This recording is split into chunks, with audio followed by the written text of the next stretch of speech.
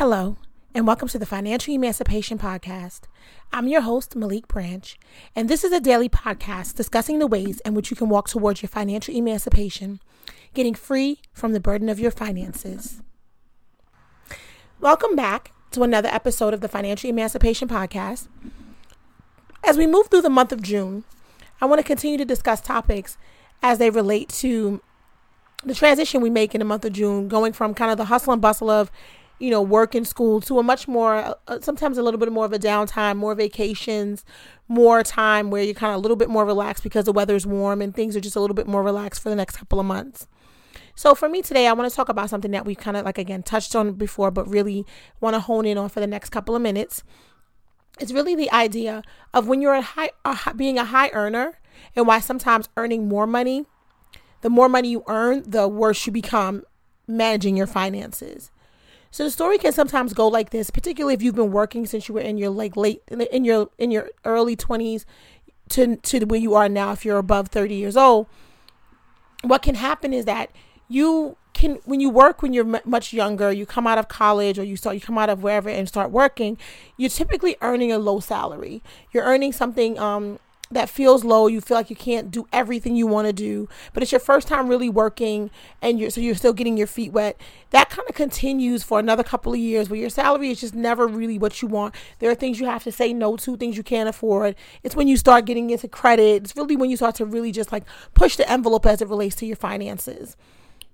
And for some people, you go back to school or you do something where you begin to put yourself in a position to earn more money. So often that first kind of 5 to 10 years, especially if you're in a specific career, that first 5 years or so, you're not earning the amount of money that you really want to earn. You're kind of pushing through if you're working hard, you're getting towards the raises and the promotions, but you're not there yet. And then there comes a point where you start to feel it, right? You start to be like, okay, I'm earning more money. And you begin to think about all the things you couldn't do before when you had less money. So you're probably getting, a different apartment. You're upgrading your car. You're starting to do things that kind of help you feel better about the fact I worked really hard. There were times when I couldn't do it, so now I'm going to do it. And what tends to happen during the time in which you start to earn more, you begin to take on more responsibilities with that money because there were things you couldn't do before. So like I said, you upgrade your home situation. You upgrade your car because you're thinking, if you had a used car all that time, now you're like, well, I'm working hard. I finally got the promotion I deserve. I should have a newer car and I should live in a better apartment or I should buy a home, or all of these things start to happen. And at that point, you start to take on more obligations against this new salary that you're making. And what I find when I talk to people, I speak to more people who are struggling with their finances that earn above $85,000. Most of the people who I talk to who are struggling to have a savings, struggling to contribute properly to their retirement, struggling with credit card debt, are people who earn a good salary. They earn a salary for which most people would think, why are you struggling financially? Now, again, depends on where you live. If you live in New York City, $85,000 in New York City is not the same as it is in, let's say, Atlanta. So there's a little bit of difference. But here what I'm saying as far as a range, people think that, when you're talking to a lot of people who are struggling financially, it's people who earn what most people would consider to be lower salaries. If you earn $30,000, people would understand why you're struggling. But most people have a hard time understanding why someone who makes $100,000 a year is struggling financially. And often that has to do with overextending yourself due to what you perceive the money you earn is supposed to give you. So there's a lot of perception around what salary. So you're saying if I earn 6 figures, there are things I should be able to have, things I should be able to do. And so you go to take on those obligations to kind of match where you are. Also, if you didn't come out the gate making $100,000, you remember when you made 50. And so you're like, well, when I made 50, I couldn't do this. I want to do it now that I earn 100.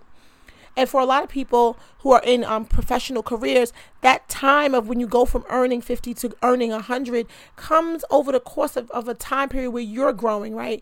For a lot of people, it can come around between 27, 28 to about 30 something, right? Then there's a time period where you're changing, you're becoming an adult, you want to do adult things, you're probably having children, you're getting married, you're taking on these things that are very expensive, so you as you are earning more, and your perception of what earning more is supposed to mean, meaning I earn $100,000, I'm supposed to have close to a luxury car. I earn $100,000, I'm supposed to, live in a certain type of apartment. I earn $100,000, I'm supposed to be able to go on 2 vacations a year. Never mind all the other obligations you've taken on. It can do a mind trip on you and have you really thinking that you should overextend yourself because of the money you earn, and not have you really focusing on your finances. Because what I hear from people in this category and in this area is like, I don't understand why I don't have enough money. They find it hard. They're like, I know I make enough money. I don't understand why I don't have enough money. And I always hone in on the same things with them: credit card debt, living situation, because I think $100,000 sounds like a lot of money till you start slicing it up. You start dicing it up, and you realize that, if you earn $100,000 a year, you're bringing home, let's say, I want to say, and this could be wrong math, but maybe you're bringing home close to $4,000 a month. I think that could be close, about $4,000 a month. Don't quote me on that, but somewhere around there. But if you're taking on $2,700 a month in rent, or $2,500 a month in rent, you already can see why you'd be struggling, right? So people have a tendency to increase, for every new dollar they earn, they increase their expenditures.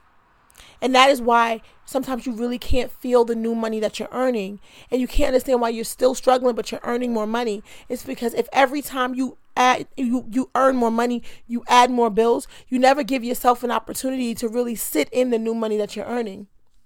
And so it's really critical for those people who are in that position, where you earn enough money, and it doesn't have to be $100,000. It could be any amount that would be sufficient for you to live in the area, in the place where you live, where it's not that you're struggling because of, you have rent is too high and groceries are too high and you can't afford it. It's that you have made some choices and given yourself some obligations that you can't afford, but you think you should be able to afford. So we have to get out of the mindset that takes numbers and equivalates that to a lifestyle. Because your lifestyle, you could have, one person could earn 60 and one person could earn 100. And the person who's earning 60 can have a better lifestyle than the person who's earning 100 if they choose to manage their money properly. It's the management of the money you have. It's not about how much money you have. And so when you're earning a higher salary, one for which many people would think you should be fine, if you are mismanaging that money, overextending yourself with credit, taking on additional obligations that you think you can afford, but the numbers don't tell that. And also, if you're not making yourself have a budget, if you think because you've gotten to a point where you earn enough money, you don't need a budget, that is false. There isn't one salary that doesn't need a budget. Every earning needs a budget because you need to allocate your money. And even if that means allocating it all to bills and then the rest that's left just gets allocated to savings until you can figure out what you're going to do with it. But you don't need to spend up every dollar you have. Because you earn a certain amount of money doesn't mean that at the end of the month you should have nothing because you should have spent it. You can take that money, you can live below the number you have and still be living a very good life. And take the rest of that money and save it until you can figure out what you want to do with it long term. You don't have to just spend it. And what you find is that, again, even with that situation, there's credit card debt. There's things that there's expensive trips, there's expensive, expensive items, luxury items. I earn this much money, I should carry a certain pocketbook, I should drive a certain car. There's all these things that tie to money and a salary. And you get a lot of people who then don't want to talk about how much money they make. It's a funny thing. It's like they believe that everyone else knows how much money they make, so they should make themselves look like someone who makes a certain amount of money. But if you ask that person to talk about how much money they make, they don't want to. That's private. And you can see the contradiction in that. So just consider that if you're a person who is struggling, or you feel like your money is really tight, but you feel like you earn enough money, know that it is your financial planning. It is how you're managing your money, and that is how you are kind of tripping yourself up, because your mind is telling you that you should be able to do X, Y, Z with this money, but you're not putting pen to paper to get to the math of what that money really means and how it can really work for you. So I'm going to wrap up with that. Just a quick discussion about perception of how much money you earn, what you should be doing, and how you even if you're a person who's considered to be a higher earner, you need to be managing your money and as intensely as someone who is considered to be a lower earner. So if you haven't already done so, head on over to Instagram and follow me at Financial Emancipation. Follow me on Twitter at FIN Emancipation. Follow me on Facebook, Financial Emancipation. Join the Facebook group there. And also follow my YouTube page. I've just put up a couple of clips on the YouTube page. It is Financial Emancipator. I put some clips from the webinar that was last week to get your financial house in order with myself and Shauna Fowler.